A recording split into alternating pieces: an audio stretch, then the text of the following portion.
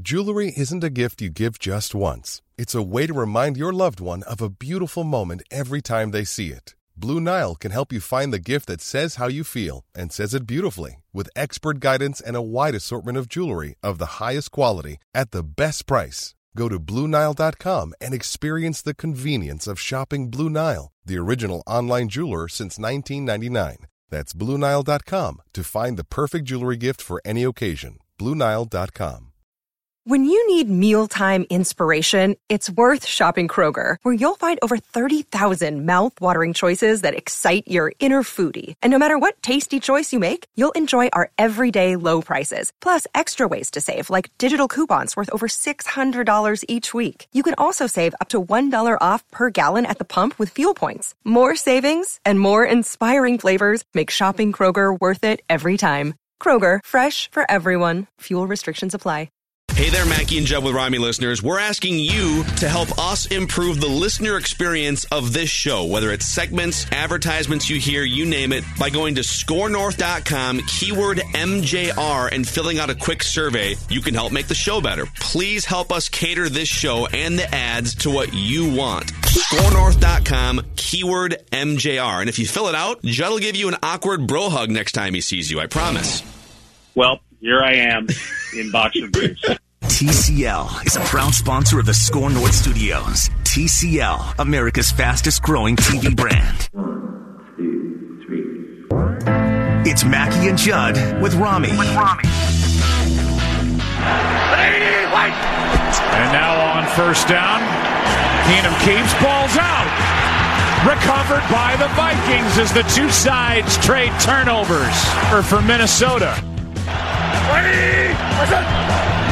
Second down and 6. Haskins too high and now picked. McLaurin was wide open, but Anthony Harris gets the interception. You always take a W, especially when it's a short week. We had to execute the best that we could. Kind of got off to a shaky start. I'll take all of that just because if I don't fumble there, we go to score, and then our defense playing lights out. Usually they got the ball back for us, but I'm gonna clean it up. Got to execute that. Hey, were you guys like me last night when you're watching the game and it's halftime and it's just kind of a meh game and you're at halftime and it was a one-score game and you're kind of talking yourself into, could they lose this? Like what? It's only a one-score game at halftime, and I thought like this until I heard that Case Keenum had a concussion. I definitely thought they could lose that game, and that's exactly where my mindset turned too. Oh, Dwayne Haskins is coming out for the third quarter. Oh yeah, no. Zero chance. Mike Zimmer against a rookie quarterback who wasn't expecting to play. Yeah, I'll take the Vikings' chances there. Didn't you guys think that when Washington got deep in Vikings territory a couple times, I thought, oh, wow. But then they completely freaked out on play calling, too. Yeah. It's like... There was no chance. Why didn't you ask Matthew Collar what plays to run? The plays that they ran were just... They ran... Okay. He would call that same play from Tecmo Bowl every time. Yeah, you know what? I bet you... He'd win. I'll bet you if the Vikings just went out with an 8-play Tecmo Super Bowl menu, they would have won that game last night, which they basically did, by the way. They ran a play on, I think it was 1st and goal. Washington ran a play that was from shotgun, handoff Adrian Peterson. Everyone at that point should have gone home and been fired. Shotgun. Think about this. Like, we've known for years, he doesn't operate from shotgun well. It's a stupid idea. No one does that. And you did it. Like, what are you doing? At that point, I said, okay, you know what? Because Washington had a decent game plan before that, but after that, I'm like, okay, this game's over. But the Vikings game plan was so, once you got into the third, fourth quarter, and because Manny Hill and I did Vikings Vent Line last night, and I think the two main criticisms, it was mostly positive because they won the game and they're 6-2. The two main criticisms, one, obviously Xavier Rhodes, and we can talk about that on the show today. Mackie and Judd with Rami. But the second main criticism was, felt like they should have won by more. 19-9, kind of felt like should have been more of like a 30-7 situation. If you look at the yardage, they doubled up Washington in yardage, and they kicked a bunch of field goals and had a bunch of penalties. And my response to that is twofold. One, Thursday games are weird. Thursday games are just, guys are banged up. Adam Thielen was out. So just point number one is Thursday games are weird. But point number two is, if you're going into a game against Washington and they have scored double-digit points once in the last month, and it was against Miami, which is one of like two teams that's worse than Washington, you go in and say, all right, I know we've had a ton of success throwing the ball down the field and taking deep shots to Stephon Diggs. Let's button it up and just make sure that nothing wonky happens. A lot of short passes. If that's your strategy, why are you going for it on fourth down in their territory? That's a good question. Like, if you're playing it safe and just saying, hey, let's play keep away, let's win the field position battle and keep them as far from the end zone as we possibly can. They don't score double-digit points, and we already did. So did you see Zim's quote about that today? No, I didn't actually. He did a conference call and was asked about that this morning and said that might have been the dumbest decision I've made as coach of this team. I'm glad he admitted to which I shot back. I thought it was pretty dumb. To which I shot back, what are you talking about? Have you seen your challenges? Wait, were you on the call? No. I was sitting in here and I read Courtney Cronin's, she tweeted it and I said, are you kidding me? I can give you 5 challenges that are far more dumb than that. Because the thing about that fourth down call, though, that was so weird was, I think if Keenum's playing quarterback, he doesn't do that. But Dwayne Haskins was such a Score North Live. I agree with you because Dwayne Haskins was such a disaster. I think Mike Zimmer was like a cat with a ball of yarn when he saw rookie Dwayne Haskins, who wasn't prepared to play. He was like, "Let me give him the ball in his own territory and see if I can stop him." See what happens, and then batted him around a little bit, and then continue. But that second throw is because it's what? It's 1st and 10 then for Washington at the Vikings 34, right? And Peterson gets 4 yards, so 2nd and 6.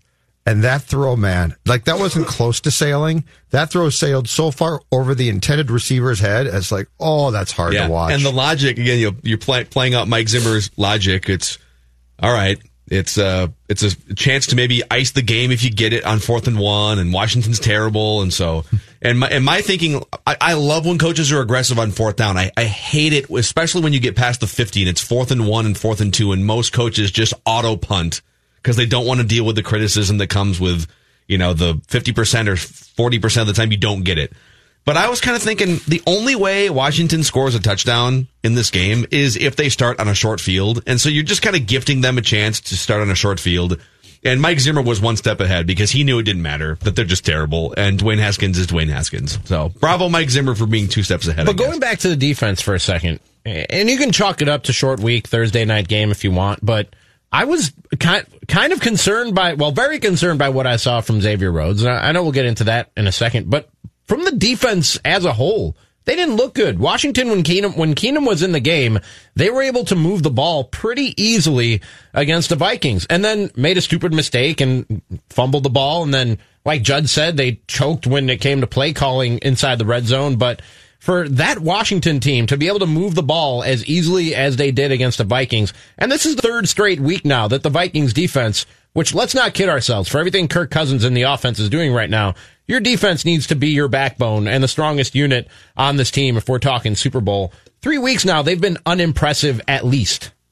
At least. Against Philadelphia and against Detroit. They gave up big yards and plenty of points, and they didn't give up a lot of yards or points last night because Case Keenum left the game at halftime and because they couldn't get out of their own way when they got in the red zone, but they were able to move the ball down the field pretty easily when Keenum was in the game the first half. Yeah, I guess what we don't know is what would the adjustments have been if Case Keenum came out in the second half, because the Vikings are... I mean, look at the Green Bay game this season where they give up 21 points out of the gate and then nothing the rest of the way because they're great at making adjustments as the game is going on. Mike Zimmer there's been some really, really amazing adjustments throughout the Mike Zimmer tenure. So we don't know if they would have countered something with, obviously Washington just made it a moot point by putting Dwayne Haskins in the game. I wouldn't go as far as saying the defense has been unimpressive. I think it's fair to say Xavier Rhodes has been unimpressive. And if you were to it's almost like, not to throw my guy under the bus here, but like, sometimes if you just replace Andrew Wiggins with literally anybody, the Wolves are better. And I think the Vikings are at the point where they clearly have 3 better cornerbacks on their roster right now. And if you just take away Xavier Rhodes' snaps, think about this, you guys. Washington went into that game, one of the worst teams in the NFL, playing on the road with not one of the 20 best quarterbacks in the NFL. And said, we're going to pick on Xavier Rhodes. Who would have thought that 2 or 3 years ago, that type of a team is going to come in and say, all right, our chance to win this game is to pick on that guy. They watched the Detroit game. That's where we're at with it. There's about 2 things at work here, I think. One is Rhodes, and we could talk about that, and that is obviously become a talking point and a big problem and a big concern. The other, and the reason why I think it's good that the team has 10 days off and the players are now off until Monday is this.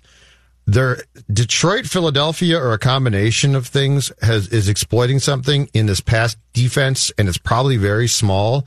But that Detroit game, Rhodes was really bad, but Waynes and Hughes were bad too. And I don't think all three became just bad suddenly. Rhodes has been declining now for a year plus, so that's not a surprise. But I think Zimmer has to, and he's good at this. I think he's missing something, and I don't know what, but Stafford was definitely picking apart way more than ordinarily gets picked apart in their pass defense. And Washington seemed to keep that up to a certain degree. I'm not saying because Washington's personnel is not good enough to exploit it as fully probably as Detroit could and Stafford could. But I think that you're going to see them probably come back almost certainly in Kansas City. And the tweaks will probably be so small that we won't pick up on them necessarily. But I agree, Rami, to your point of there's been something overall in the pass defense for the past 2 weeks or so that's slightly off, and it's probably something somebody saw and exploited. And now what Mike is good at is coming back and adjusting that. Offenses and especially if Mahomes passing plays, that could be a problem. They've been consistently moving the ball pretty easily against this Vikings defense for going on 4 weeks now. And you think Patrick Mahomes stalls out in the red zone? Like that could, if you're facing a good team last night, we very easily are talking about 3 touchdowns in the first half. This is why I'm excited. 3 of the next 4 games we're going to find out, aren't we? Yeah, I'm so excited right now. There's a lot. This is where. Sorry, just a quick aside. It's fine. You know, everything. I just got excited about it. Everything you wonder about the Vikings. I'm not kidding you. I am. Everything you wonder about their defense. Everything you wonder about Kirk Cousins. All of it will be answered in the next month. All of it. And that's why last night is a bridge win. Get the win. You won by 10 points. That's fine. Okay. Judd bridging this to the next part of the segment here. No, but it's true. It's a bridge win because you got the win. Is it super impressive? No. But it took 2:39. Rob Manfred, take note. A National Football League game was timed at 2:39 last night. That did go nice and fast. How nice? But if you're going to play a Thursday night run of the mill football game, 2:39, I'm all in. That's fantastic. But this now gets you through that 4th game. You've won all 4. I'm going to say the Detroit win impresses me because it's on the road. Beyond that, you know what? Giants stink. Washington pretty much stinks. The Philly win at the time was nice. Now, I'm not sure how good that team is. But my point being is it's 4 games that you've won. And I don't think we're all saying, oh my gosh, did you beat great teams? But you got the bridge win last night. It now takes you to a 10-day off period. You come back, you go Kansas City, Dallas in primetime on a Sunday night, Denver, the bye week, Seattle, Monday night primetime. Give me 3 of those 4 games. You know what? Can I say this too? We're 10 days away from this game, and we don't know what's going to happen with Mahomes this weekend. I hope Pat Mahomes plays in that game against the Vikings because I want to see what the Vikings. I want to see the measuring stick. You know, like are they really one of the 5 or 6 best teams in the NFL? Because their record would indicate it. I would think that their offensive numbers across the board with Dalvin Cook and Kirk Cousins would indicate it. And even though we've been nitpicking their defense, I just went through some of the numbers. I mean, the Vikings pass defense on the season is 5th in the NFL in average net yards per attempt allowed. So, you know, even though they haven't looked great with the eye test, if you compare them to the rest of the league, it's been a top 5 pass defense in that measurement. There's other measurements that might say it's not top 5, but I want to know how good they are. And if they play the Kansas City Chiefs on the road with Matt Moore, that doesn't really tell you anything. Phil. I mean, that doesn't tell you anything. So I'm in the mode of let's see some measuring sticks here. All right, this is great. First half of the season, you're 6-2. This is exactly what you should have done, and now you got some heavyweight fights on your hands if Pat Mahomes plays in the next game against the Chiefs. So yeah, I'm kind of excited to see that at Dallas game in primetime. Think about how many boxes that checks. You're wondering about Cousins and primetime. That's a kryptonite game right there. A kryptonite game? Kirk Cousins kryptonite. Oh, primetime games. Okay. And I'm sorry, last night, I'm not counting it. I'm not, For a guy who uses bridge game and kryptonite game, you sure run from trap game. You know why? Why? Because trap game's not mine. Bridge game's mine. Kryptonite game's all mine. I dare you to find another analyst of sport out there who comes with Kryptonite game and Bridge game. You'll only use terms that you've coined. Hell yeah. Yes, I'm very proud of my terms. I create cliches. I don't play into them, Rami Makloff. All right. I respect that. Okay, what about tomorrow night the Kings and the Wild play each other? What kind of a game is that going to be? That would be, well, actually, hold on a second here. What's another word for must-lose dumping game? That would be a draft pick game. That's a draft pick game. It's all about the draft pick. If they're smart. It's all about the draft pick, okay? They lost last night 4-0, right? To Nashville? I like Kryptonite game, though. That's a good one. I like that, too. There's a lot of things around Kirk Cousins' neck there that would potentially weaken him. Not to take it away from you, but I got to imagine somebody's said that. They probably have, but it's not a cliche, right? No, it's not cliche. Saying it's somebody's kryptonite is a cliche, but when I put in kryptonite game, that's like, whoa, now you can game changer. I think you can copyright that or trademark it. I think you can. Because if I said it's his kryptonite, then you could come back and be like, oh, yeah, that's not really original, Judd. Game changer is cliche, by the way. You just used a cliche. I did that on purpose. About how you don't use cliches. I did that on purpose. The irony there was rich. All I do is teach lessons. So are we not counting last night as a primetime win for Kirk because it was Washington? Well, I think we do, but you've got now with the Dallas game and Seattle game, you've got really the heart of his struggles, right? Yeah. Dallas, Sunday night, that's a big-time game, and he's 0-7 in Monday night games. So I think those two are the ones where this is going to tell us a lot. Because the team's been really impressive, right? These last 4 games are impressive. I'm not trying to denigrate these games or take a thing away from Kirk, but, if you go into Kansas City now and you win, I think we're all like, okay. Now that's a game changer. Now, yeah, exactly right. It's redefined the game as we know it for the Vikings. No, I mean, that's huge. And if you go, so let's say you go win Kansas City, lost Dallas, you beat Denver, bye week, Seattle win. You're pretty damn impressed at that point, aren't you? Oh, yeah, for sure. And I'm not expecting them to win all those games, but I do think if you're above 500. And when you're playing teams like Kansas City, Seattle, Dallas, there is no such, like last night, I don't know. I feel weird saying it, but it was kind of a bad win for me. Like well, you put different parameters, but don't you think the Thursday night thing? To me, the Thursday night thing, and as Phil said, it changes everything. It is a game changer. The Thursday night. It's only 4 days after you've played, and I just don't get. Okay, first of all, and you won by 10. You were playing Washington, and secondly, the thing that I'm talking about right now, the fact that the Redskins were able to move the ball on you, while they couldn't finish drives, they were able to move the ball on you easily for a half with their starting quarterback. This is a trend now. This is a trend. But you've got 10 days. You got 10 days now to solve that trend. For 3 weeks, 3 weeks in a row now, teams have been able to easily move the ball through the air on you, and that's something that you will not win football games doing against better teams.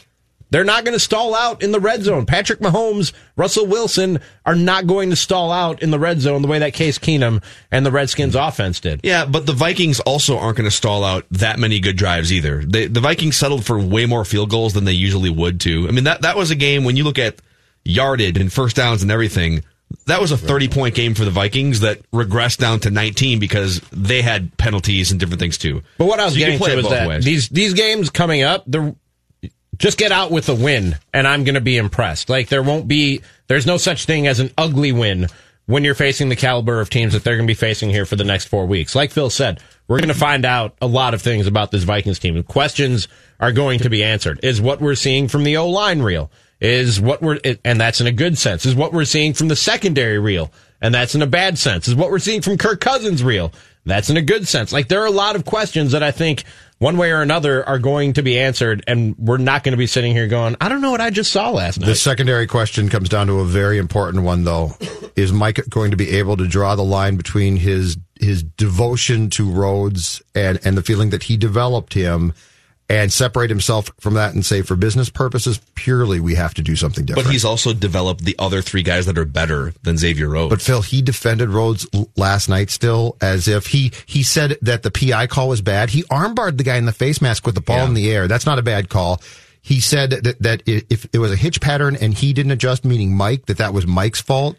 His devotion to this kid is off the charts. But Xavier gave him an opening today. So Xavier Rhodes today told the media, I'm hurting the team right now. Or maybe it was last night. It was either last night or Kramer that. Yeah. He's flat out admitting that my play is hurting the team. And I think that's an opening for Mike Zimmer. If Xavier Rhodes is agreeing with everybody else watching at this point, and let me say one more thing on Xavier Rhodes, because this is one thing I hate when people do, and people are going to call me a hypocrite because I've been down on Adrian Peterson, but all right.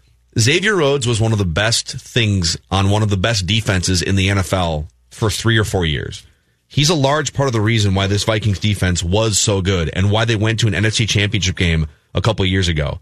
And I just hate when people use the word like trash or garbage. I just saw a lot of people, Twitter, even a couple of people calling into Ventline last night.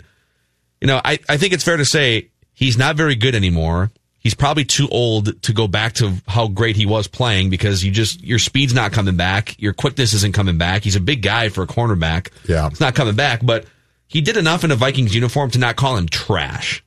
You can criticize him, but let's not call him garbage because he's not playing well. Okay. Like he's risen above that to me with what he's done as a Viking. What if one was to say he's playing like trash?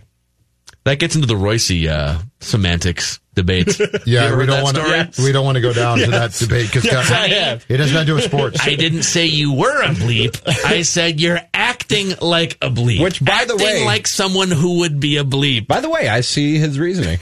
I get his logic. No, Rami, don't He's go. Right. Rami, don't go. He's right. No, Rami, don't do that. Why don't you try that? We all act like a bleep from time to time. It doesn't make you a bleep. You're just acting like I've done it. Why don't you try that line? See how that works. I'll pass. Out for you. See how it works.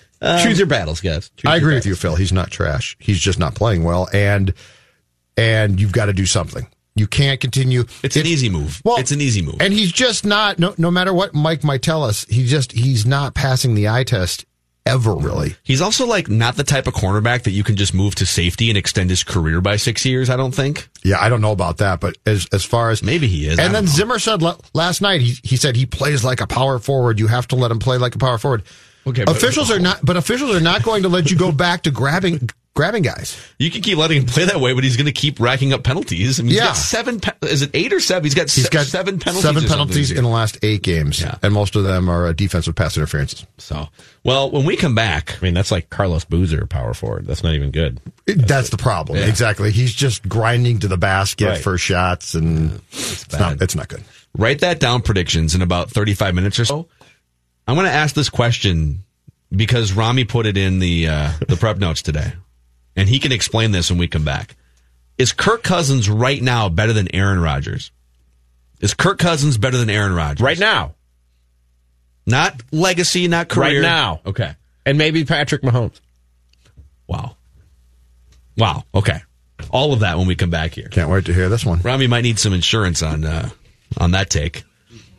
And if he does, Federated Insurance is here. They're not going to help you with your take needs, but if you're a business owner out there, Federated has a full list of industries that they've been protecting over the last 100+ years at federatedinsurance.com. So find out if you're a business owner, find out if your business is under that umbrella, and Federated can help you out. You get so much more than just a paper policy with Federated. You get a great face-to-face relationship, and you get to partner with over 100 years of experience in making businesses as successful as they can be. And Federated is a proud sponsor as well of University of Minnesota Athletics and Turnovers for Kids. So you got Maryland coming to town this weekend. Let's say Maryland fumbles and the Gophers pick it up. Well, that's going to be $1,000 from Federated Insurance to Big Brothers Big Sisters. And then if Maryland throws an interception late in the game because they're desperate and the Gophers are winning by 21 points and the Gophers are about to climb into the top 15 in the rankings, well, that's another $1,000 for Big Brothers Big Sisters. Federated Insurance. Go to the website, federatedinsurance.com. It's our business to protect yours. Yeah, a couple years ago, Rhodes had a nasty fall. He was up in the air going for a ball and got turned around. Yep. Came down on his left shoulder and his left hip, and he hasn't been the same since. Mm-hmm. I've watched the downfall, and I think he's got degenerative problems in his shoulder and his left hip. And he can't turn around. He can't open his hips and cover.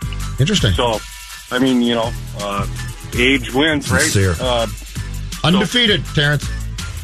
That was Judd from Ventline being insincere. No, that was a good call. That was good stuff. It was a good call. I appreciate all the people. We got a lot of calls today on Ventline. It was a 2-hour show. It was fantastic, and people weighed in with their opinions, which were great.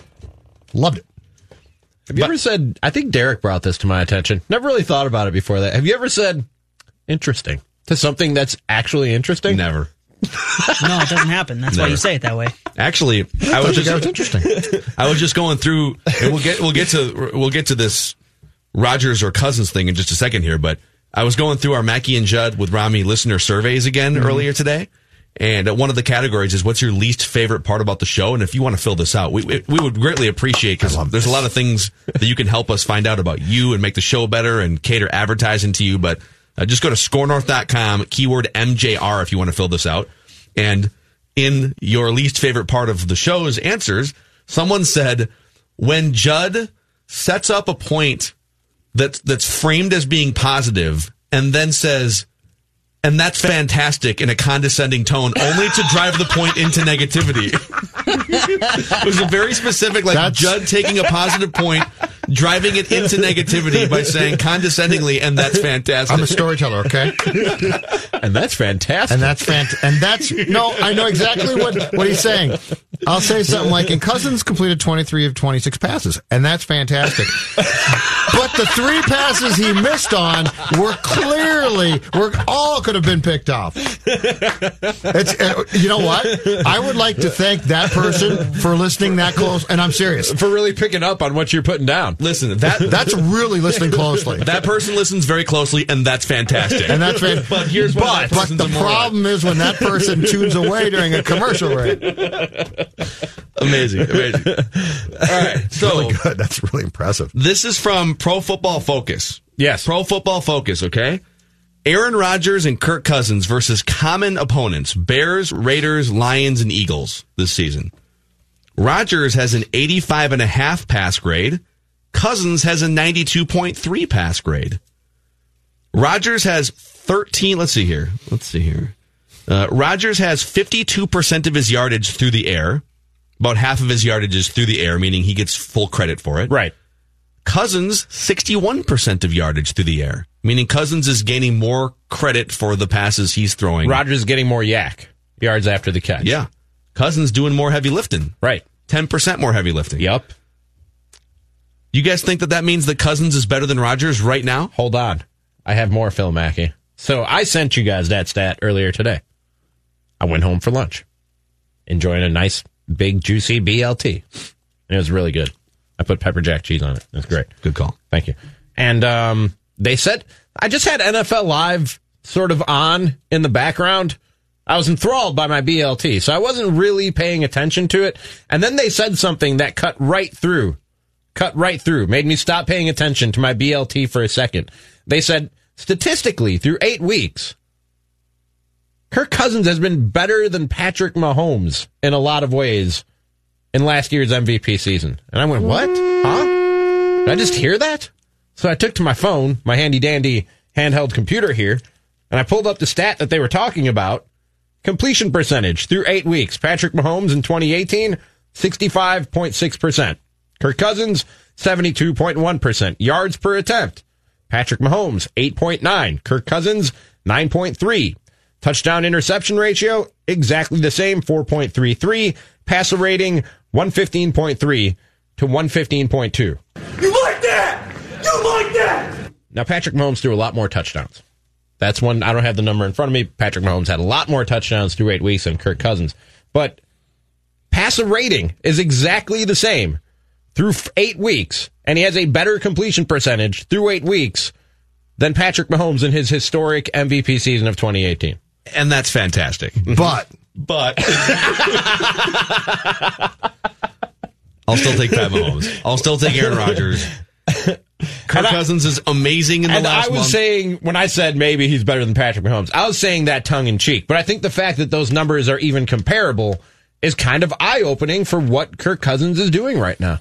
Isn't it? Don't you think, though, that it's the type of thing where there's so much credit to go around? Because I really think that after those first 4 games and the sea change that has occurred in the last 4 games, they've just done schematically and play calling and from a standpoint, and Cousins gets a ton of credit too. They've just done everything that makes sense and is right. This is the best play calling sequence that I've seen from this franchise since Shermer and Keenum 2017. When you watched games and began to get lulled into this, well, of course they're doing that because it makes sense. And not until you see bad play calling or questionable decisions by quarterbacks or coordinators do you say, oh, okay, sometimes people aren't smart.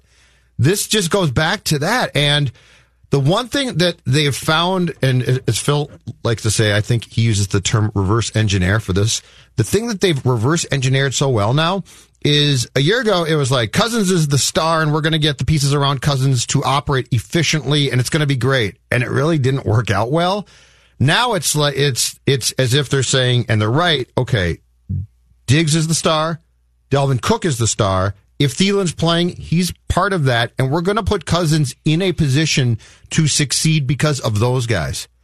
And the description that I used today on, I think it was doing Conduits of Trouble with Chip that you can find at scorenorth.com. And Right, and we'd like you to listen to that after our show gets done, 6 o'clock.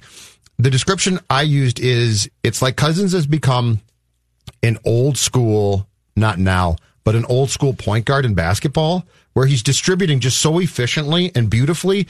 But nobody's saying, okay, come down and score baskets. Yeah. They're saying, come down the court, observe it, and you've got these pieces to work with. Like the Dalvin Cook piece to me is incredible. This guy's an incredible player. Stephon Diggs. Cousins throws a great deep ball, but guess what? Stephon Diggs can make that catch, and he does. Last 2 games, he's caught that ball twice.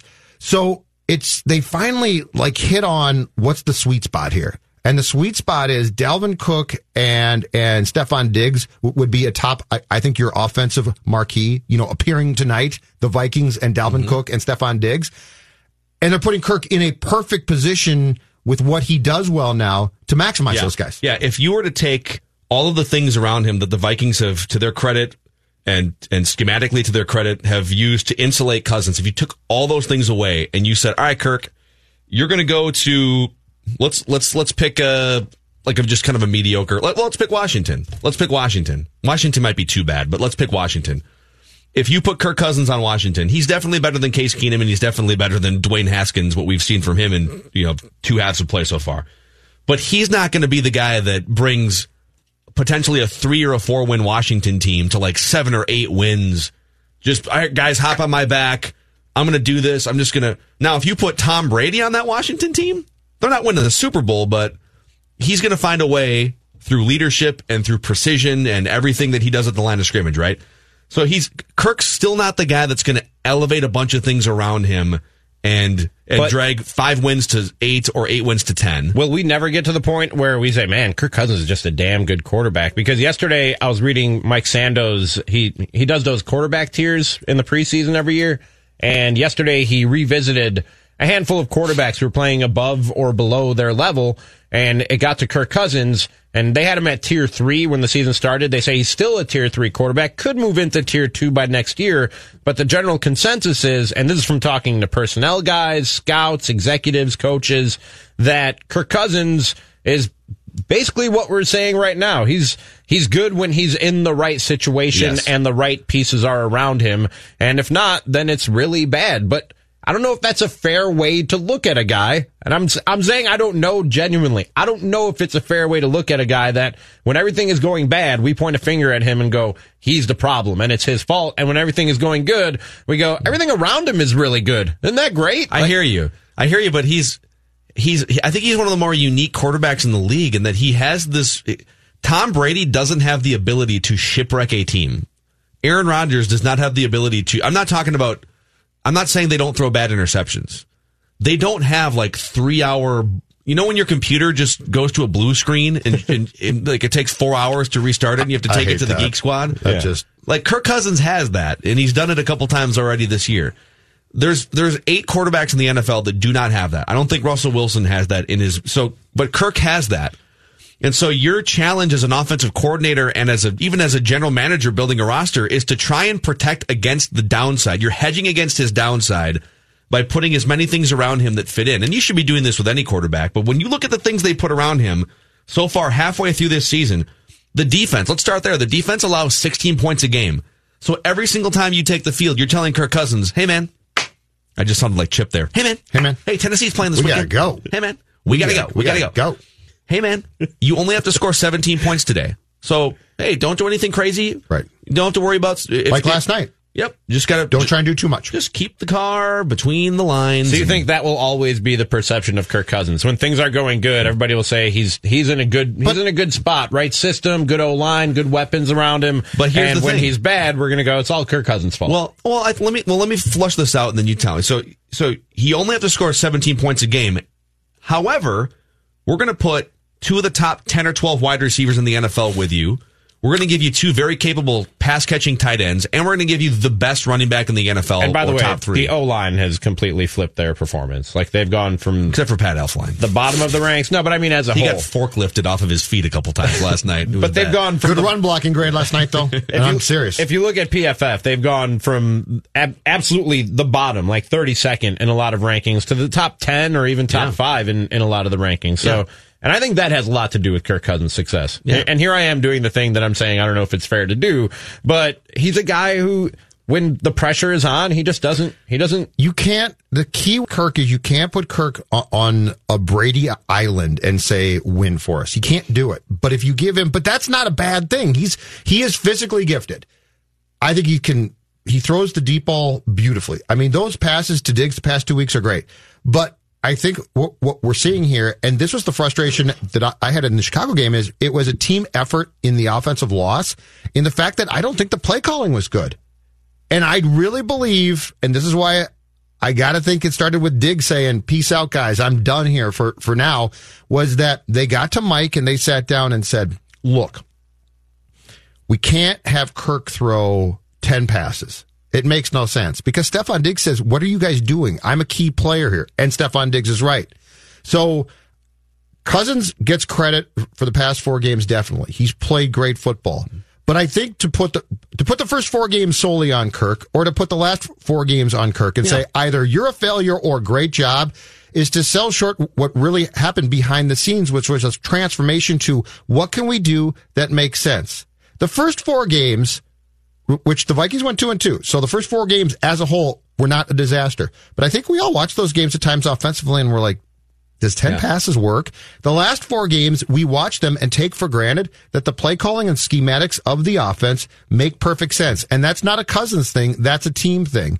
And Cousins plays into it. But my overriding feeling on this is when you start with Diggs and Cook and say, you have these weapons, and we're going to use them for your benefit, Kirk. This is going to make sense.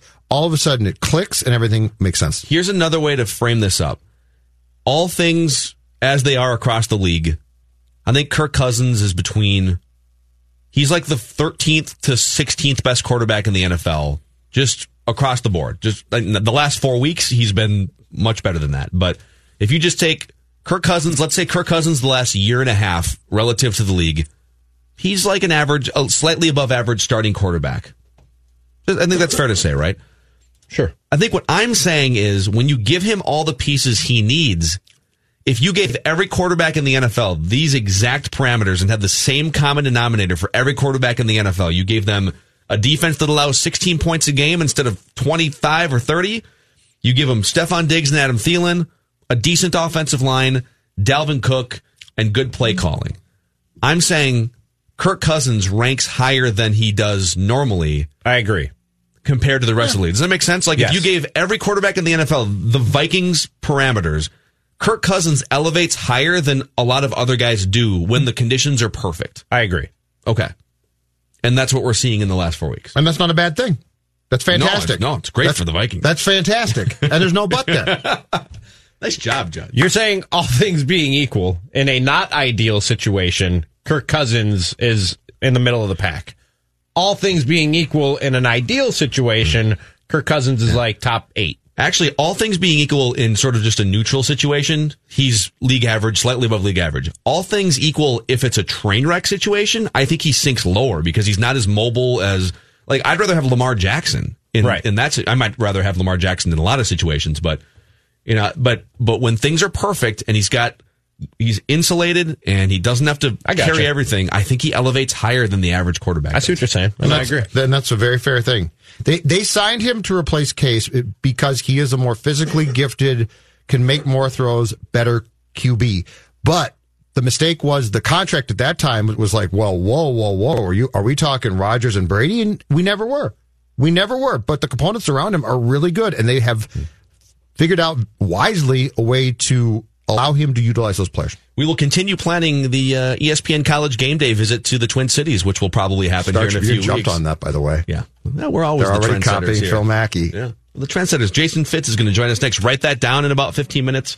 Luther Brookdale Toyota is on the corner of 694 and Brooklyn Boulevard, and they've got some amazing deals right now on pre-owned vehicles. Just go to LutherBrookdaleToyota.com to check out the entire selection. As we talked about on yesterday's show, mileage is not as big of a red flag on paper as you would think with other vehicles and other service departments. Like when you look at this 2009 Corolla S, that's a sport model with 151,000 miles on it, you might think, I don't know, man. I should probably get something with under 100,000 miles just to feel good.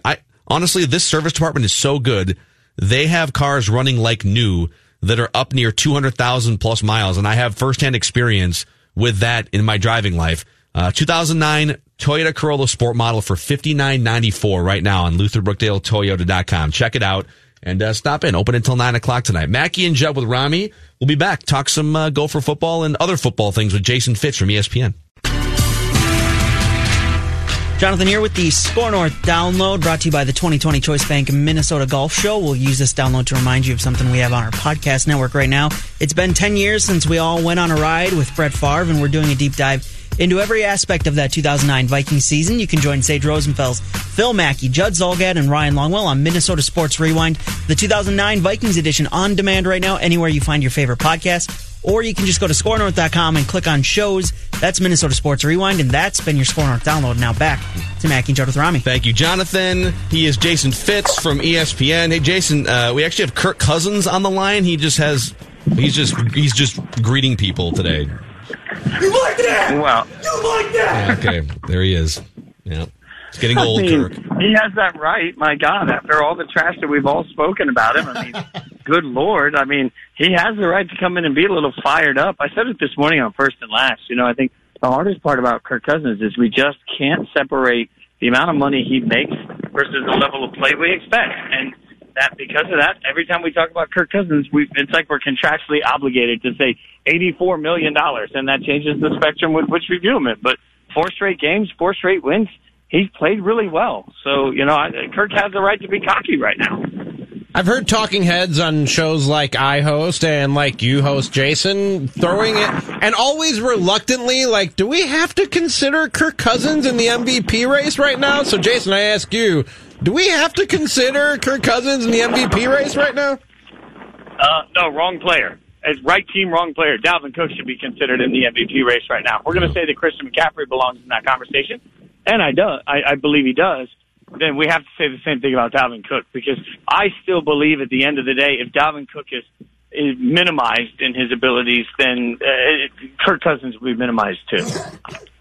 Yeah, Dalvin Cook has been great. And here's the thing, and I've heard this for years now, which is, play action's not that big a deal. Get over play action. When you have a guy like Dalvin Cook, play action becomes potent, and it takes a guy like Cousins from being gifted and pretty good to potentially being great, because teams have to bite. They have no choice, Jason. Well, yeah, and look, you're right. There's this new, fiery debate between whether or not play action works. Yeah. The only teams debating that are people that just want to continue to devalue running backs. Ultimately, anytime you can get a step, any advantage, especially when you've got guys like Diggs and Thielen, you're winning that war. So, to me, I mean, this is simple. Dalvin Cook forces everybody to defend differently. And as long as Dalvin is doing that, that's going to make Kirk Cousins better. Yeah. The NFC is going to be so much fun to watch play out here, because there's going to be 1 or 2 teams that are pretty damn good and would probably make it if they were in the AFC. And they're going to be on the outside looking in right now. So let's just stick on the NFC North for a second here. Who do you think is the best team in the division, and what do you think is the state of the Chicago Bears right now, Jason Fitz? Well, the Vikings were my preseason pick to win the division. Everybody wants to hop all over the Packers. look, you guys know I'm a Raiders fan, and I'm not taking anything away from the game that Aaron Rodgers had, but the Raiders defense, particularly in the secondary, is just hot garbage. I mean, it's just a pile of heaping trash. So he beat up on a bunch of bad football players.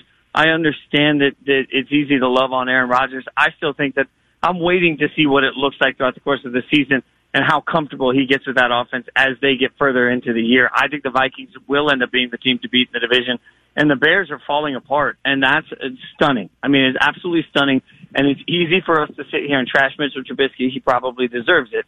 But let's also put some of the blame squarely at the feet of Matt Nagy, because Matt Nagy, as a coach, can't put his quarterback in a situation where he's throwing 54 times.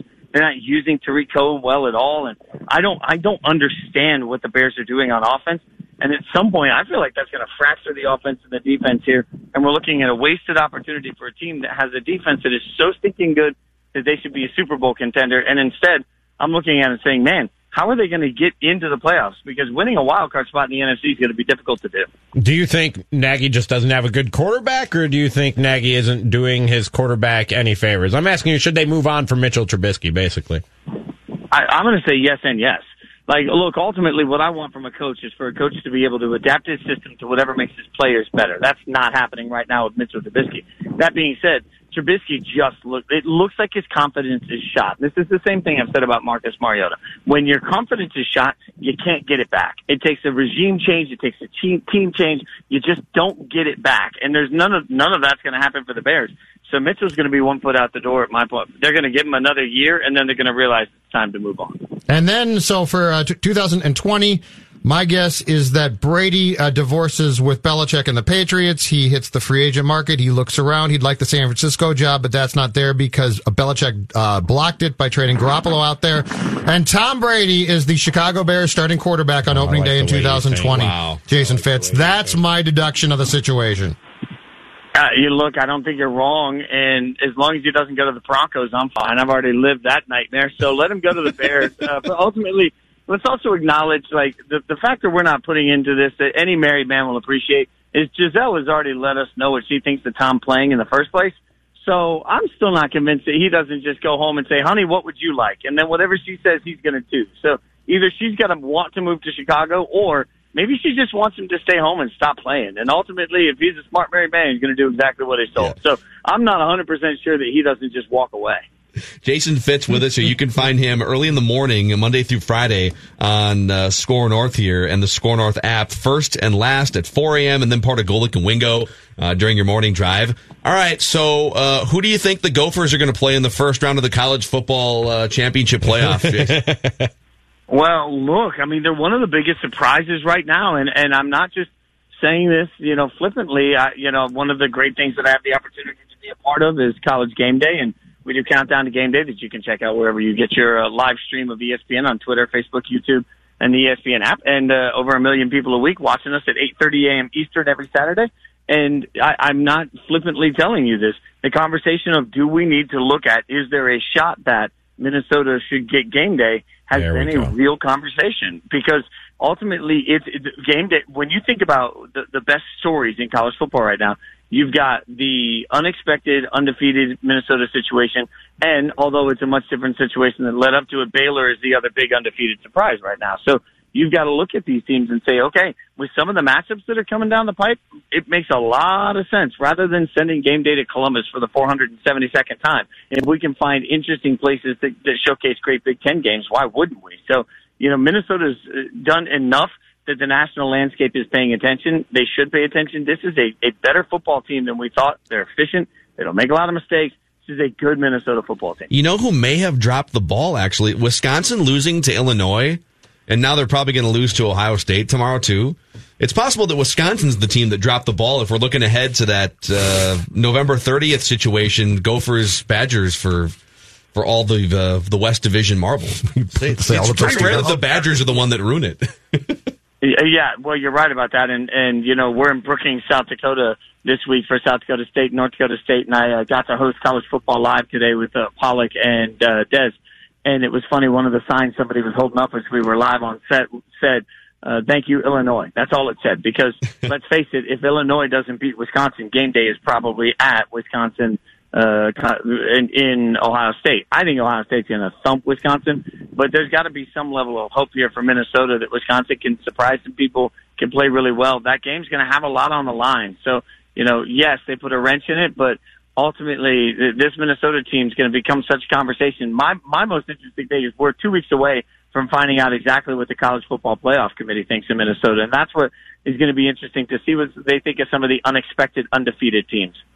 Yeah, that's what we're kind of worried about, actually. that they're just a fraud. We don't want to hear from them, actually. Yeah. Let's just put that on hold. We're good on that, actually. Yeah, it's great. So, Jason. Well, and as long as you're ahead of schedule, let's remember that Minnesota's ahead of schedule of anything that we ever expected. So the other side of it is, what we have to remember, these unexpected really good seasons become incredible recruiting pitches. They become incredible sales pitches for the school. This could actually catapult. These are the types of seasons that do catapult programs forward simply because of the money in advertising and the availability in recruiting that comes from being this good this late in the season. I think if I could translate what Jason just said, he means...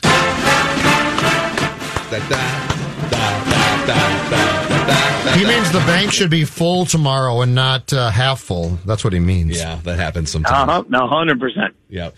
All right, Jason Fitz. Find him here on Score North on 1500 all throughout your morning commute as part of First and Last, and also Go Look and Wingo. And if you prefer to video stream College Game Day, you can find him there too. So we'll catch up next week.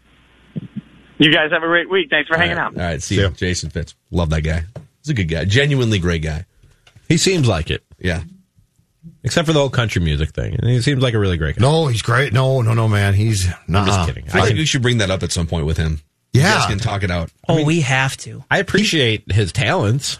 I can't play any musical instrument in any genre of music, so I appreciate the talents. I respect that. I just can't. I have a phobia of country music. If Game Day comes to town, that means he's here that Friday, right? Yeah, for sure. So then we get him in studio. He can play his fiddle. Play country music in studio. But that wouldn't bother you, right? It's singing. No, it would probably. No, he plays fiddle. It would probably bother me. No, I'm saying, but if he just came in and played the fiddle, that's going to bother you? Yeah, probably. Oh, this. Wait, hold on a second. If it's not country music, it does. Oh no, if it's not country music, we're fine. I call BS on this. Okay, you what guys. about some of the gray area genres? This is a bunch of crap. I call complete BS. What do you mean? You just said if a man comes in here and plays fiddle and he's playing, like if he came in and played Led Zeppelin, totally fine. Phil. Jonathan, if he came in and played country music. You know what this is? This is a poll. What do you mean? This is a Score North Twitter poll. Is this this? Because now it's just made up. So if he what if he plays a song on the fiddle and you don't know it's country? I have a phobia of country music. I thought it was just singing. No, country music at large. If it's Devil Went Down to Georgia, which obviously would be great. No, Devil Went Down to Georgia isn't really country. That's like country rock. Put this on the poll. It's like country rock. Wait, so okay. What? If it's Devil Went Down to Georgia fiddle solo, and I told you there are no one singing, or Metallica Ride the Lightning fiddle solo as guitar, you're telling me that only one of those would trigger your anxiety? This is a breakthrough. I don't know, man. This is a bunch of garbage. It's a phobia. I don't know what triggers it. Play a song, and I'll tell you if I feel uncomfortable. Selective phobia. Yeah, exactly. It's a new term. Which poll are we going with here? The poll has to be. I feel uncomfortable right now. Is this real? Just talking about this. Country phobia real? Well, yeah, because it's not singing. Because now he's saying it's not singing. You're going to take a poll to tell me how I feel? Is that what's happening? That's what we're about to do. All right. Exactly. It's a selectivophobia. All right. Write that down. Another new term. Write that down in an accountability session when we come back. TCL is a proud sponsor of the Score North Studios. TCL, America's fastest growing TV brand. 1, 2, 3. It's Mackie and Judd with Rami. Write that down. Write this down. Write that down. I don't have a pencil. Well, remember that then. Write it down. You like writing things down. It is time for us to make asses of ourselves. That's right. Hold on. As the cloud of Minnesota sports media, I do that every day. I was going to say, we wait till 5 o'clock on a Friday to do this that? This is where we put it on record. Oh. This is when we put how much of an ass we are. We on become record. Asinine asses. Exactly. Yeah. Official asses. By the way, the Dark Clouds, the fan group for Minnesota United, did they consult with you before they stole your name? The Dark Clouds? Oh, yeah. No, they didn't. I'm suing them. Trademark. They don't know it yet, but as soon as the show's done, I'm going to sue them. So here's how this works. If you're new to the segment, we make predictions, 3 of them each every single week, and then we keep track of those predictions, which is the hook here, because most people in our line of work just hop on a microphone and say anything they want, and then just ignore that they were wrong. That's what I did before I got here, and all of a sudden I'm held accountable. Well, not just people like you. Colin Coward seems to do that. Guys like that, too. Are they accountable? Actually, I think Colin does a segment where he does every Monday go over things that he was right and wrong about. But I can confirm we started our segment before Colin Cowherd started his segment. Are we suing? We'll have to see. We'll share. We'll see. Okay. So a lot of carnage this week. A lot of carnage. Before we get to the predictions, we'll go through the accountability session here. Nothing came off the board for the listeners, which is shocking. Usually the listeners come out with a lot of fiery takes one way or the other.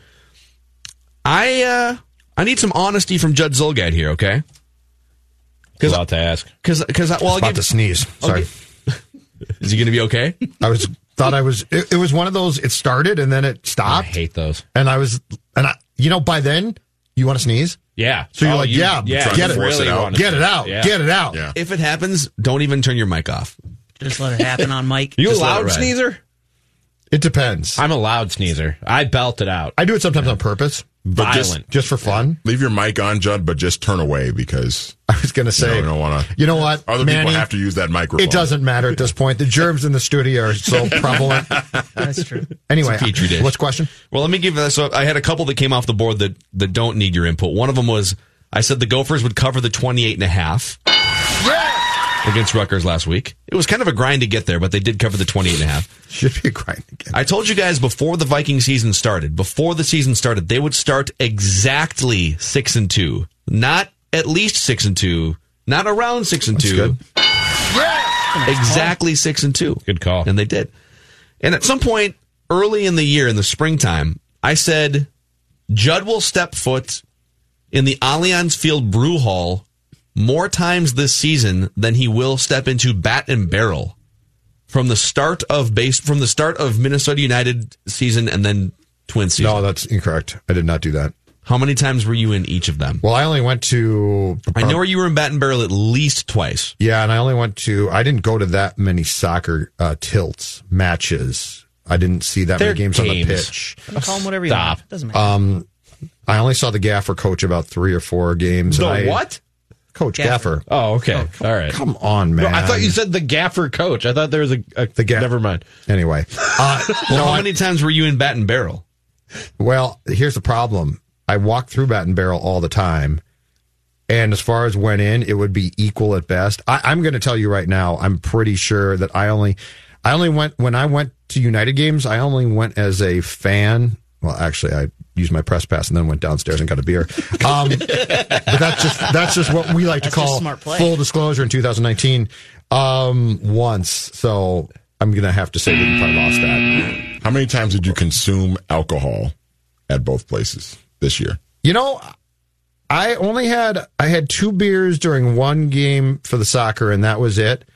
I used to go to Target Field a ton and walk around the park and drink beers. I didn't do that much this year. It feels like I covered way more games. I'm going to need to look at the security footage because I don't trust you. Can we pull all security footage from Bat and Barrel? I just honestly told you everything I can remember. Now, you're asking me to remember things from the summer, too, and I'm almost 50 years old. So I just need to know how many times were you in Bat and Barrel and how many times were you in the Brew Hall? I was in Bat and Barrel probably 2 or 3 times, and I was in the Brew Hall only really once.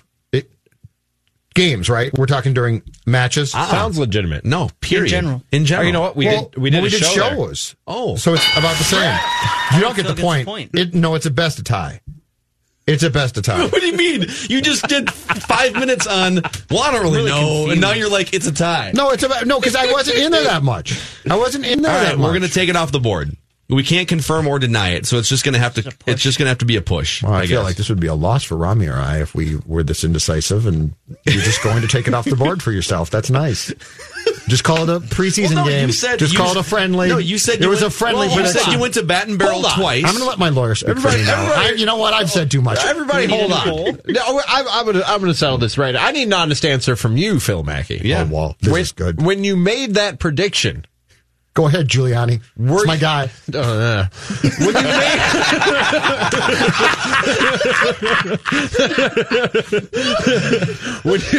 When you made that prediction, were you considering that he was going to go there and do shows, or was it a prediction that just on his free time, on his own volition, would go to the beer hall at Allianz Field more than he did to Bat and Barrel? I'm tearing. Don't try and steal one. I knew, full disclosure, yes, that our show would be there. Oh, you rigged the system. You rigged it then. I love this. You rigged it then. I think it's time for impeachment hearings on the show. I love that fixer. play. Yeah, Mackie the fixer. And Rami. I love that play. And I know that we were there at least twice. We did 2 shows from And there. if Judd's answer, when I asked him 3 minutes ago, how many times were you in Bat and Barrel? And he said twice. Then he said, I was in the Allianz Brew Hall once as a fan. And then twice to with do the shows. Thank you. I mean, if that's what you were thinking, savvy, borderline, crooked play, but you should get the hit. Unethical, for sure. Unethical, yes. and shocking that Jonathan Harrison, What are you talking about? who has fixed every one of our cram sessions, is like, I love this idea. Yep. Like how Rami's upset that someone's fixing stuff when I just fixed cram session for him 2 weeks ago. That's true. Well, let's move on to... Too bad I didn't go in the Star Wars canteen a couple times, Jonathan. Let's move on to Judd's predictions. Judd, you said Kirk Cousins. You said this like back in the springtime that Kirk Cousins would throw 2 or more interceptions against Washington. Oh, when I originally saw the game on the schedule. That's right. You also said Rutgers would throw for more than 50 yards on Saturday. They threw for 48.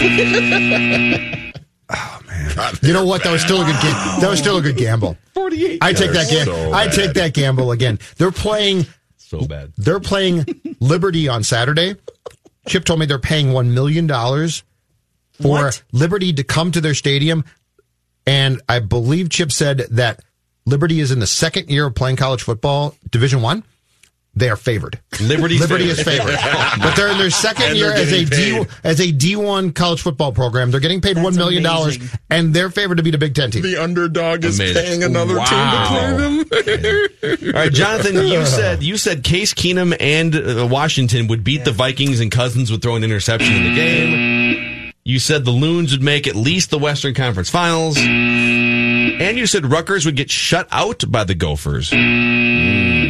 They snuck in a couple points there. Manny, you said Marcus Sherrills will return a punt for a touchdown last Sunday. It's so bad, Manny got a guy cut. I know.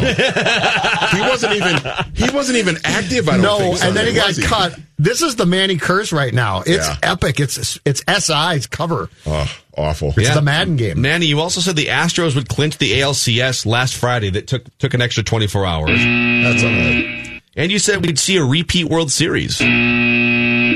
Yeah. However, you did correctly predict that the Volunteers would not get beat by 35 points by Alabama. Well done. They actually had a chance to get right back into it, and then Jared Garantano just fumbled the ball trying to sneak it in, and Stephon Diggs' little brother ran it back 100 yards. Yep. But you get the point there. Yeah. Rami, you had one thing come off the board. At some point, you said that Mike D'Antoni will not be the Rockets' coach in 2019-20. I don't even know why I said that. That was one of your first predictions. Was it? I think it was early on. All right. It was super early on. Sure. Yeah, you made a couple like nervous predictions early on. Like you didn't really know. The Wiggins one to was it the Lakers? Wiggins would be a Laker to start the season.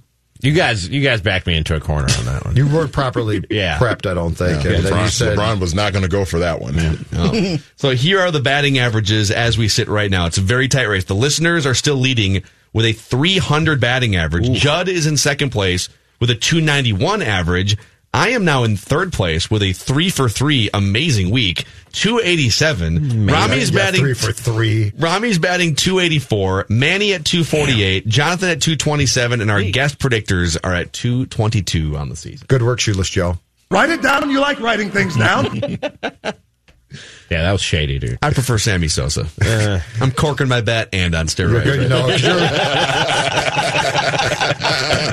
But you're playing some really good right field. All right, we'll start with Judd here. Go around the room. 3 predictions each. the Minnesota Vikings will make at least one trade before Tuesday's NFL trade deadline. Ooh. The Vikings will make at least one trade before they're going to get depth somewhere. I can feel it. I don't know if it's going to be, let's say, maybe the guard position where Pat Elflein's playing, or maybe the secondary or something. One trade before Tuesday's deadline.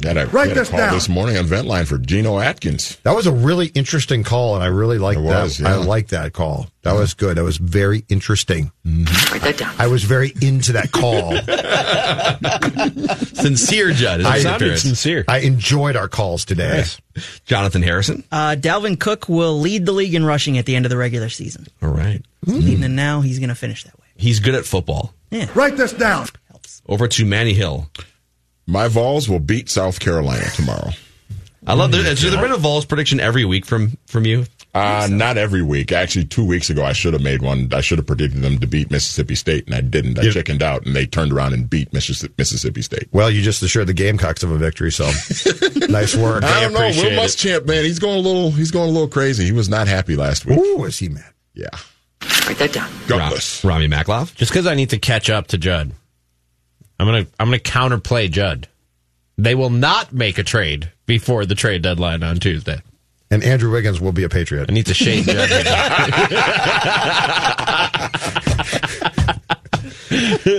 You know, we had some controversial strategies like that. It was like 3 years ago near the end of the year, and read that down. And I can't remember who mirrored who, but somebody mirrored the other one's 3 picks to avoid extra we're things coming down up to the like board. the last 3 months. Yeah, last 3 months here, man. I got to make up almost 20 points on Judd.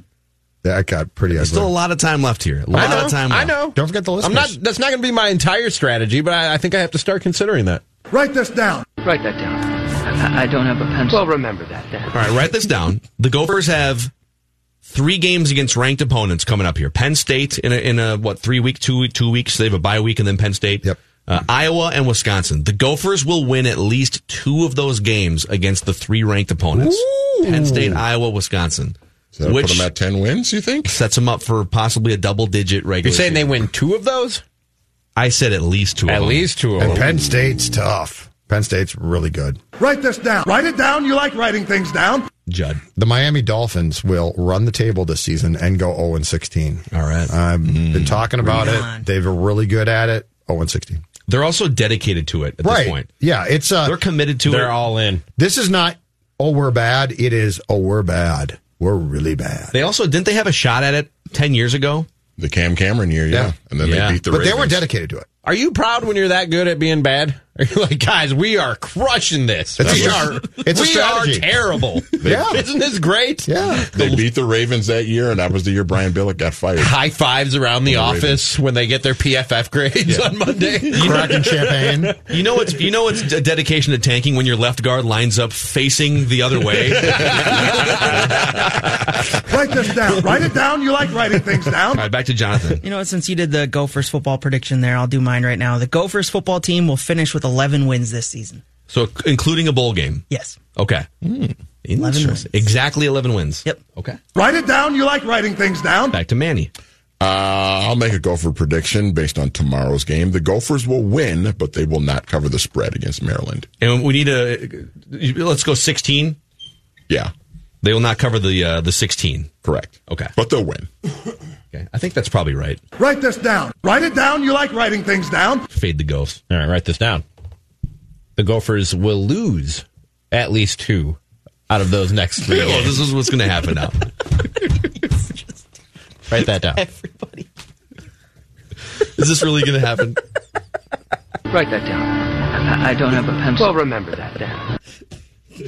You can't talk after what you pulled off. You can't talk. That's true. You can't talk. What I pulled off was diabolical and genius. Which is what I'm doing right now. I was played. I used my powers as content director to book shows in the brew hall to win a Write That Down point. Judd has been hoodwinked. Judd, you have been hoodwinked, bamboozled, led astray, run amok, and flat out deceived. Thank you, Manny. That sounded really good. Oh, why are we at Allianz Field every day this week? All right, write this down. Write it down. You like writing things down. The Vikings will split their next 2 upcoming games against Kansas City and Dallas. They will go exactly 1-1 in those 2 games. Over to Judd. Write this down. Game day will come here and it's going to be a parlay. And Jason Fitz will play a country song on his fiddle for us, and Rami will leave the studio to keep up his country music charade. Not a charade. Not a charade. It's 100% real. Game day. And I don't care what your stupid will come poll to the says. Twin Cities, and Jason Fitz will play a country song, and Rami will walk out of the studio to keep up the charade. Write this down. Write it down. You like writing things down. Over to Jonathan. The Washington Nationals will win the World Series at home, so they'll win it in the next 3 games. Wow. Okay. Is anyone rooting for the Astros? No, everyone hates them. What's happening? Yeah, no. Good God. Did you see what happened with Jeffrey Luhnow yesterday? Yes. And Jeff Passan has a long piece today on ESPN.com that's a marvelous read about the Astros' arrogance. They asked him if he apologized to the reporter who those remarks were directed at, and he said he's been really busy and didn't have time. So the reporter who asked him that question pointed out that she was in the room at the press conference. It's disgusting. And he basically said, I had a long conversation. I had to make a difficult decision to fire the guy who caused all the problems. Yeah, I want a stressful week. Bad things to happen to the Astros. Write this down. Write it down. You like writing things down. Over to Manny. Last prediction for Manny. The Chiefs will beat the Packers on Sunday. With or without Pat Mahomes? With or without. Oh, well, I'll say this. I'll say this. I'll make this right. Don't bite Manny. If Matt Moore starts for the Chiefs on Sunday, the Chiefs will beat the Packers. Oh, I like that. That's okay. So you're saying because it's easy to say if Mahomes plays, it's easy to. Wait, hold on a second. He's saying if Matt Moore starts. So is he eliminating? So if. Yeah, it's a well, they already ruled out Mahomes today. Okay. Andy Reid said today Mahomes is not playing. So you say Matt Moore will start. Okay. And win. So then, all right. So then the Chiefs will beat the Packers on Sunday. Just for the record, you can do contingencies and write that down. If you say this will happen if this happens, but I just don't want all of them to be contingent. Is this a man that you believe now? No. Like he's telling you the rules. When did I lie? When did I lie? After he fixed after he fixed the whole thing. I never lied. He's lost all credibility. I got Write it down. You like writing things down. Write this down. Hoodwinked and bamboozled, Judd. I haven't been this hurt since 3rd grade at St. Therese when Christy Pete broke my heart. What was her name? Christy Pete. Christy Pete. Christy Pete. First girl I had a crush on. Really? Mm-hmm. Heartbreak? Yeah, because their old man moved the family. Because of you? No, it wasn't because of me. I didn't do anything wrong. They just left. We were all wondering it. He got transferred or something. I don't know. This Judd kid won't leave my daughter alone. That's a good follow-up question. Get the hell out of here. Let's get in the family station wagon and move. Hold up the U-Haul. Move states because of Judd. New Mexico. Write it down. You like writing things down. Man, was that a foreshadowing? All right, just an original prediction from me. I won't fade your guys' picks on the last one. The Wolves will finish above 500 this season. Yeah. So they're going to win at least 42 games. At least 42 games. All right. And final prediction here. Write it down. You like writing things down. Write this down. So not only is it a parlay, and he's going to have to because it's going to be a punishment. The first part of this has to happen. Rami will go to a musical this calendar year, 2019, and he will admit that he kind of liked it afterward. Yes. He will admit that he kind of liked it. Okay. You might as well put that in red, buddy. I've seen professional plays. I've seen professional musicals. I went and saw Eddie George in Chicago, and I did not enjoy it. Like, I can sit there and go, I see you're talented. Look at you can dance and sing. This is terrible. This is awful. This is terrible. You saw Eddie George? Yeah, he was in the musical Chicago, and he was, and you went to see it? Yeah, because he was going to be a guest on our show. Oh, okay. So I wanted to see the play and talk about it in an educated and informed manner. We'll and then I told him, I was like, dude, I don't really like musicals, but you're, I guess, good at what you do. Yeah, the Chanhassen Dinner Theater might be the place where it all turns around for Rami. Okay. We'll see. Yeah, it will, because the room will be spinning. You'll be so drunk by the end of it. It'll turn around all right. Vikings nitpicks when we come back. Mackie and Judd with Rami.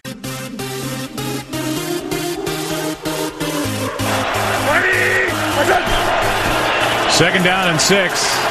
Haskins too high and now picked. McLaurin was wide open, but Anthony Harris gets the interception. Here's a screen for Cook. Dalvin Cook. Still going. Hello. Looking for a block from Diggs. And we'll see where they mark him. He's out of bounds near the 8. Yeah, full coverage of last night's Vikings win from US Bank Stadium at scorenorth.com. That's SKOR North.com. We've got several written articles from Matthew Collar and Judd Zulgad. We also have, I believe, 3 hours worth of Purple Daily, a special episode. Sage Rosenfels is in town today, and so Collar and Sage did a special episode today, too. And also Vikings Vent Line from last night and this morning. So all the Vikings stuff that you can consume throughout this weekend as you have a Vikings-less weekend ahead of you. But it's also on the Score North mobile app. It is, which is free. Totally free. For now. Really, really free, at least for now. We'll see. Very possibly limited time. Yeah. Yep. Never know. Never know. Never know. Could happen. So, 19-9 victory, and the Vikings doubled up Washington in yardage, and they're now 6-2 in their first half of the season. So a lot of great things. Kirk Cousins is the top-rated passer in the NFL again last night. Throws 23 of 26 for 285. So a lot of things to celebrate for the Vikings right now, but that's not what this segment's about. I want your nitpicks. We do this every time the Vikings play, day after. Your nitpicks from either the game or the broadcast. Let's just go around the room. Rami, you want to start? It was boring. It was just boring football, wasn't it? I mean, it was just a boring football game. That's my first nitpick. I was not all that highly entertained. As a matter of fact, were it not my job, I'd probably turn that game off in the third quarter. I don't know about you guys. I was done being entertained by that game by, I don't know, halftime at the very latest. It was just boring. Everything about it was boring. 2:39 though. The Vikings were boring. It was quick. The and Redskins were boring. Rob Manfred. Is that the quickest Vikings game in the last 10 years? I mean, that's a lot of research to go through, but I was going to say that's a lot of game. That's a lot of game books to look at, but it's got to be close. Vikings game ended in 2:39. Dalvin Cook was exciting. Whenever he gets the ball in his hands, that's exciting. Also, he's on my fantasy team, so that held my interest. Here's what I liked. They swung at a ton of first pitches last night. Dalvin Cook came up, bang, swung at the first pitch. They did. Kirk Cousins swung at the first pitch. Yeah. Kept the line moving. Baseball term. My nitpick is this, and I think this is going to change, so it probably won't remain a nitpick for long. But I think Mackey predicted the same thing that I did yesterday, which was that this was going to be an Irv Smith game. Irv Smith targeted 3 times, caught 3 passes, all 3 for 21 yards, including a long of 11 yards from Cousins. Kyle Rudolph targeted 3 times, 3 catches, 17 yards. You watch Kyle run now, and God bless him, he can still block, and he's been a long-time Viking. Again, don't mean to denigrate him. Super likable, charitable guy. Yeah, does a lot of good, just like the Zuckers. They do a lot of good in the community. And that's fantastic. God bless you for that. That's fantastic. Yes. You and your family are helping people, and helping people is what life is all about. Unfortunately, sports are cutthroat. And the reality is, it's Irv Smith time, okay? So this doesn't mean Kyle has to be cut. This doesn't mean Kyle shouldn't play. He can block. But every pass that goes to Kyle, I think to myself, I wonder what Irv Smith would do with that pass. Dude, 100%. So I was thinking the same thing. Because Kyle gets the ball and looks sort of like Judd Zulgad with the ball. Troy Aikman could not get enough Irv Smith last night. Every time don't you think it's legit, though? Every time he was in the frame, he was like, man, this guy. Dude, they had a tight end screen last night, and everything set up. You know, like when you're watching TV and you're watching a football game, and you can kind of see, it's really easy to see, this is a screen. The offensive lineman let the defensive guys through, and you see that it's probably going to be a tight end screen because they're going to throw it out a little bit further. Yes. And I'm watching this thing play out like, oh my God, there's wide open pastures. Oh, it's Kyle. Yep. Probably going to trip over the 30-yard. And he's such a good guy, too. But just to piggyback off Judd's nitpick, and again, it's kind of a small sample size because both guys have only been targeted combined 37 times on the season. So they're just not really using... They're not lately. I would say in the last 2 or 3 games, the tight ends have mixed in a lot more. Both guys caught 5 passes last Sunday. Both guys caught 3 passes yesterday. But Irv Smith Jr. is averaging 3 more yards per reception than Kyle Rudolph. And again, I haven't grinded every snap that the tight ends have played on film this season, but I'm going to guess that they're running similar routes for the most part. So just know that every time you give a ball to Kyle Rudolph in a similar route or a similar situation that you could have given it to Irv Smith, you're consciously sacrificing at least 3 yards on that play based on the numbers so far this year. Do you think that's yak, or do you think that's he's just getting to the spot faster? It's both. Definitely some yak. You watch those guys run. I think it's both. But Irv Smith looks like he's really, really, really good. And Kyle, listen, had his time. But you see Irv Smith run and Irv Smith catch. How many times have you watched Irv Smith play? And I'm not saying that we would pick up on all the small things, but how many times this year so far in the first 8 games have you watched him play and thought, wow, that was weird. That was clunky. That wasn't good. I can't think of one. No, he looks like he belongs, and he looks like he could be really, really good. I mean, quite frankly, it looks like they've nailed 2 skill position player draft picks this year. I'll give you guys a nitpick in a second here, but a caller called into Ventline last night, and we got talking about running backs in the NFC North. Is it possible the Vikings have 2 of the 3 best running backs in the division right now? Yeah. Dalvin Cook, Aaron Jones, Alex Madison. Would you take anyone right now on Chicago or Detroit over Alex Madison? No. I heard great things about David Montgomery when he was coming out of college for the Bears, but you got to use a guy for me to say I'd take him. Actually, he's hurt right now, and I think he got hurt on Sunday in the Vikings game, but Kerryon Johnson of the Lions is pretty good. But yeah, these two guys are fantastic. You know what? The top of this draft, and I know we all sort of got tired of Rick because he always trades down, and it gets annoying because, you got a 2nd-round pick. Oh, no, it's 2 3rd-round picks or something. Bradbury started to play well, right? Much improved last 4 games. Yeah. Madison's playing well. Irv Smith's playing well. The top of that draft looks pretty good right now. It does, yeah. And it's helping you right now. One of my nitpicks from last night, I don't remember the name of who's number 98 for Washington. Number 98 came up the middle and gave Kirk Cousins a little love tap headbutt. Ionitis. Okay. Doesn't that sound like a disease, by the way? I was going to say. I got a touch of the ionitis. You might want to wash your mouth. That was so Caught it in Washington. His name was Anderson when he got to Washington. He got on a plane and went to Los Angeles, and now we've got ionitis all over the country. But he came through, and I get it. It was helmet to helmet kind of. There was a 15-yard penalty for roughing the passer. So he bursts through the middle. Kirk Cousins throws the ball, and he pulls up and puts his hands up to stop himself. And he kind of I said something about this. And as he kind of leans forward, he literally taps the helmet of Kirk Cousins. And Cousins didn't even sell it or anything. It was just like Cousins could have fallen to the ground, and even Cousins thought, whatever. And they throw a flag, and I get it. Textbook, it's probably a penalty, but all I could think of is imagine showing that clip to a quarterback that played in the early 1980s. I was telling Manny last night on Ventline, one of my favorite videos when I was a kid, I had a VHS copy of NFL's Greatest Hits. It was a white case with red block lettering. Yeah. And it was literally 45 minutes of quarterbacks dying. Jacked him up. He jacked him up. No penalties at all whatsoever. And last night, this dude comes up the middle and his helmet grazes Kirk Cousins and boom, it's a 15-yarder. And, I'm not one of those, we got to go back to the old school concussion days, but I just was like, all right, let's draw a line somewhere. Lots of concussions last night, though. Yeah, Case Keenum, Rhodes was in the concussion protocol, but didn't have one.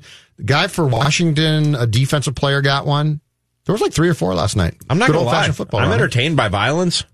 I'm not the first.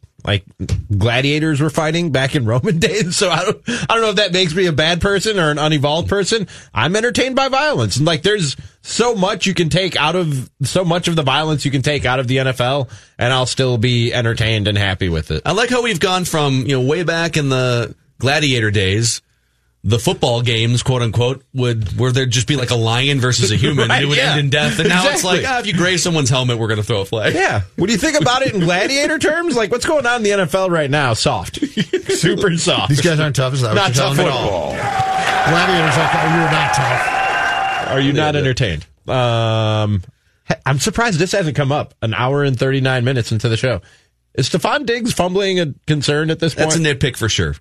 That's got to be a nitpick. That's a trend that's bordering on concerning, is it not? Collar called it random. It's 4 fumbles and I think 3 lost. Yes. It's worth monitoring very closely because they seem to be largely the same type of fumbles, those crossing routes, and he's getting the ball and he's not securing it or something. Yes, I would say, I'm not saying I'm full out bothered by it yet, but come on, dude. The reason I don't You're think not Adrian Peterson. It's a nitpick for sure, but the reason why I'm not super concerned going forward is it's just something that you correct. If it starts to happen and people start ripping you for it, and even so he had another big gain 5 minutes later, and right away, as soon as someone came within 10 yards of him, it was like, okay, I'm not fumbling. And he went down almost to a knee. Yeah. I'm not going to fight for any yards. But the problem is, the problem is in a game like last night, it's fine because Washington's just bad. The problem is the Chicago game. it happened. It cost you huge. Yeah. The Seattle game, the Kansas City game, like that stuff you can't have that. Yeah. Anyone, the final nitpick? I don't have it, but I know Danny had it. The uniforms. I like the uniforms they wore last night. Danny hates them. I thought they were cool. I like the all purple. I like the yellow block. I thought Color Rush was done. I thought we were done with this whole thing. It's not a mandatory Color Rush Thursday night, but if you want to mix it up and have an alternate uniform, I think you can. Do you want to sell more merch? Of the Color Rush, they are far from what was the worst. Oh, yeah, for sure. That was my takeaway. Seahawks looked like highlighters with legs. Oh, it was awful. It's terrible. The worst was the first one, I think, of all time was a Buffalo Jets game. And what they didn't realize was, and I'm not being flippant here, people who were colorblind couldn't tell the teams apart. That's right. And they had to apologize and be like, "Oh, we're sorry, we didn't even think of that." But it's because it was the Bills and the Jets, the NFL probably did everyone a favor by just go ahead and turn it off. Yeah, just don't even worry about it. We'll wrap with Royce when we come back here to the TCL studios, where we have two 55-inch TCL 4K Roku TVs. In fact, Rami and I, you can find this, I think, now on our Score North Twitter, Facebook, and Instagram pages.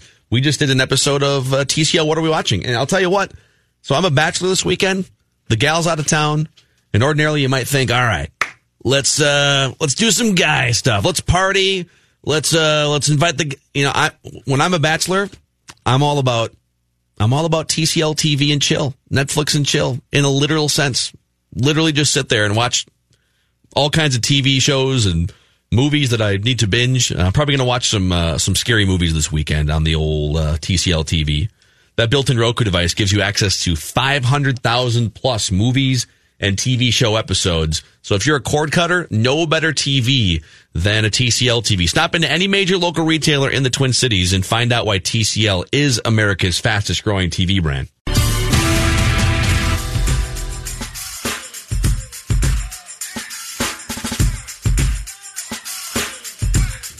Jonathan here with the Score North download this Finally. hour. Sorry. Royce was on the phone. Is this the download or is there something wrong here? No, Royce was talking to me about LA Derby last night. Oh, well, the download was buffering. It's because your guy, by the way, just quickly. Zlatan was amazing. Your guy's an ass. He wouldn't talk to the TV people? No, of course not. He lost. Why would he? He only talks when they win. Because you're trying to get your sport more popular here. No, He's 38. He doesn't care. Did you see what he did after the game? No, what? He went off the field. Some LA because it was at LAFC's place. See this, yeah. Left the field. Some fan was taunting him, and he did the old crotch grab at him. His junk. Saw that. Nothing wrong with that. I like that. This Score North download brought to you by the 2020 Choice Bank Minnesota Golf Show. We'll use it to remind you about our podcast network. The Score North Podcast Network consists of more than a dozen shows, from the Score North Twin Show and Raised by Wolves to the Scoop with Doogie and Royce Unchained. You can find a full list of these Minnesota sports podcasts over at scorenorth.com and the Score North mobile app, or just search Score North, SKOR North, anywhere you find your podcast. That's been your Score North download. Now back to the final segment of the week of Mackie and Judd with Rami. Thank you, Mr. Soccer, TCL Broadcast Studios. It is time to wrap with Royce. How about them Vikings, Patrick Royce? 6-2. I'd rather talk about the crotch grab myself. Go ahead. Whatever you want to talk about. One of the great events of my life, I was in the old Milwaukee Arena when Charles gave him that shot one night. It was fantastic. They were taunting the hell out of him, and Charles gave him a full fistful. It was fantastic. Yes, the Vikings, how did they manage to only score 19 points? It was hard. Yeah. They had ton of yardage. 400 yards. They ran the ball. They threw the ball. 1 of 4 in the red zone, Pat. That's how, though. 1 of 4 in the red zone. Not good. Against a bad defense. That's kind of interesting because they've been awfully good in the red zone the previous 2 games. So that was, 19-9. And if I had taken my own advice and given the points, I would be irritated today because it should have been a 35-7 game, not a 19-9 game or 35-10 or some damn thing like that, because it was no contest and they only beat them 19-9. Yeah. So were you impressed by the Adrian Peterson return last night, Pat? 5 yards a carry, not too bad. It was a little better than I thought. Yeah, and he had one pop there for them, but. I guess when you've chipped away every nickel you ever made and you're broke, you got to keep running as hard as you can, huh? What is he now, 34? Yeah. Yes, sir. Somewhere in there. 34. Yeah, and he's lucky he got a coach fired there in Washington, and now he's got Bill Callahan, who likes that running game. So, although didn't he, Callahan at one time make his rep as a passing game guy, but now it supposedly likes the running game. But it was an easy victory considering it was only 10 points. Pat, were you at all concerned with how easy it was for Case Keenum and the offense to move the football in the first half against the Vikings defense? It's 3 weeks now that we've seen offenses able to move against them. I don't know. I mean, I think some of the moving that took place the previous couple of weeks was when you're going up and down the field, you're giving possession, and I know everybody's down on Xavier Rhodes, but if he's your biggest problem, you're in pretty good shape, I think. Because as you guys were pointing out earlier today, I was listening that they have options. It's not like they're stuck with him. If he's really going off the cliff, now they use kid. They use the number 1 draft choice on him. They can start playing him. So they're paying him a lot of money. But to me, they don't really have that many issues. I think they're pretty dang good. So I just was surprised they only scored 19 points. Pat, there's a Red Sox, I believe it's Chris Cotillo. I heard through the grapevine that he was reporting Derek Falvey turned down the Red Sox in this search, and then they wound up on, is it pronounced Chaim Bloom? Oh, yeah. That's Royce's guy. Get the job, huh? He did get the job. Good. Yeah, I got to spend an hour sitting in the dugout with him down in Tampa this year. Really, really good guy. You know what he is? He's Levine to that is it Nienander or whatever, the guy. There's like 2 of them, and they're equal down there, except the other guy makes the baseball decisions. And Bloom has applied for a lot of jobs. I mean, but he was the number 2 guy as far as making the baseball decisions, and I think he got interviewed for the Mets job too, and didn't get it, and a couple other jobs. But he's an impressive guy, and can he get along with these wackos that run that team? Because they fired Charrington for worrying too much about the farm department, and then they hired Dombrowski and told him to win a World Series, and then they fired Dombrowski for not worrying enough about the farm department. After he won the World Series, exactly right. Yes, after he won the World Series, so they're goofy. But yeah, I'm happy for him. He's a classy guy, and I'm sure he'll be able to handle that crazed Boston media and be a little more forthcoming maybe than some of them have been there. So Rowson leaves to become Falvey. I'm not. Are you surprised he would have turned it down? I'm not. I don't think. I think you got to be looking for a job and need a job to go to Boston because of the ownership there. And the first thing you want them to do is what? Drop $50 million worth of payroll. They're not going to let you re-sign Mookie. They're hoping J.D. Martinez opts out. That's now you're hiring a guy from Tampa. He knows about reduced budgets, so I guess that's probably the part of the appeal of him too. Rowson leaves to become offensive coordinator and bench coach of the Marlins. Is that correct? Yeah, that shocked me. I love the new titles, though, Pat. Offensive coordinator. Offensive coordinator, yeah. When did we start having offensive coordinators in I think this is new, unless I'm missing something. This could be the first one, yeah. This could be the first one.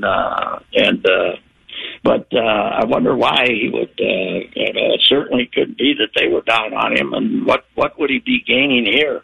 He figures if Mattingly gets fired, he's next or something. I mean, I don't know. I'm very surprised. Maybe it's a family situation where he prefers to be in Florida. I don't know. But Shelton, I think it's looking like they might keep Shelton now. Is there what jobs left now? Yeah, I don't think there's a lot of Mets and Pirates, right and the Post had a story a couple days ago that he's going to get a second round with the Mets. Good. Somebody said, why would he want that job? And I said, pitching.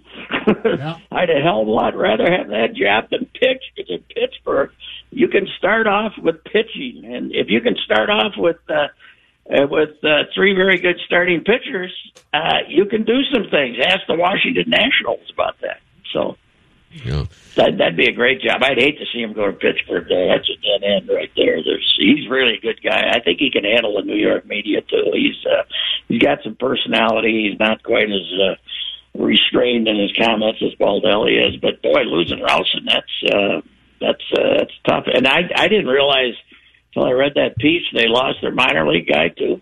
One of their minor league hitting guys got a job someplace in the big leagues. So that's that now they're finding out how the other half lives, huh? Because they've been raiding other teams. Tampa Bay, everybody rates Tampa Bay, and now they're getting raided a little bit.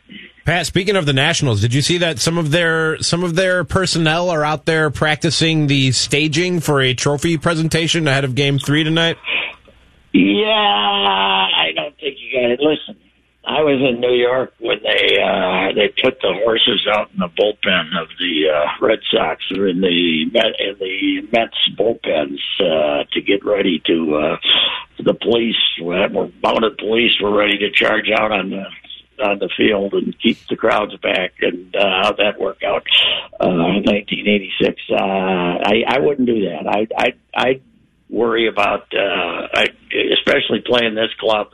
And with Andy Ball as my chucker tonight, it can be 2-1 in a hurry, because as much as he dazzled the Cardinals, I don't see him doing that tonight. Yeah, It's stupid, I think, because it gives ammunition to a team that looks a little flat right now. So yeah.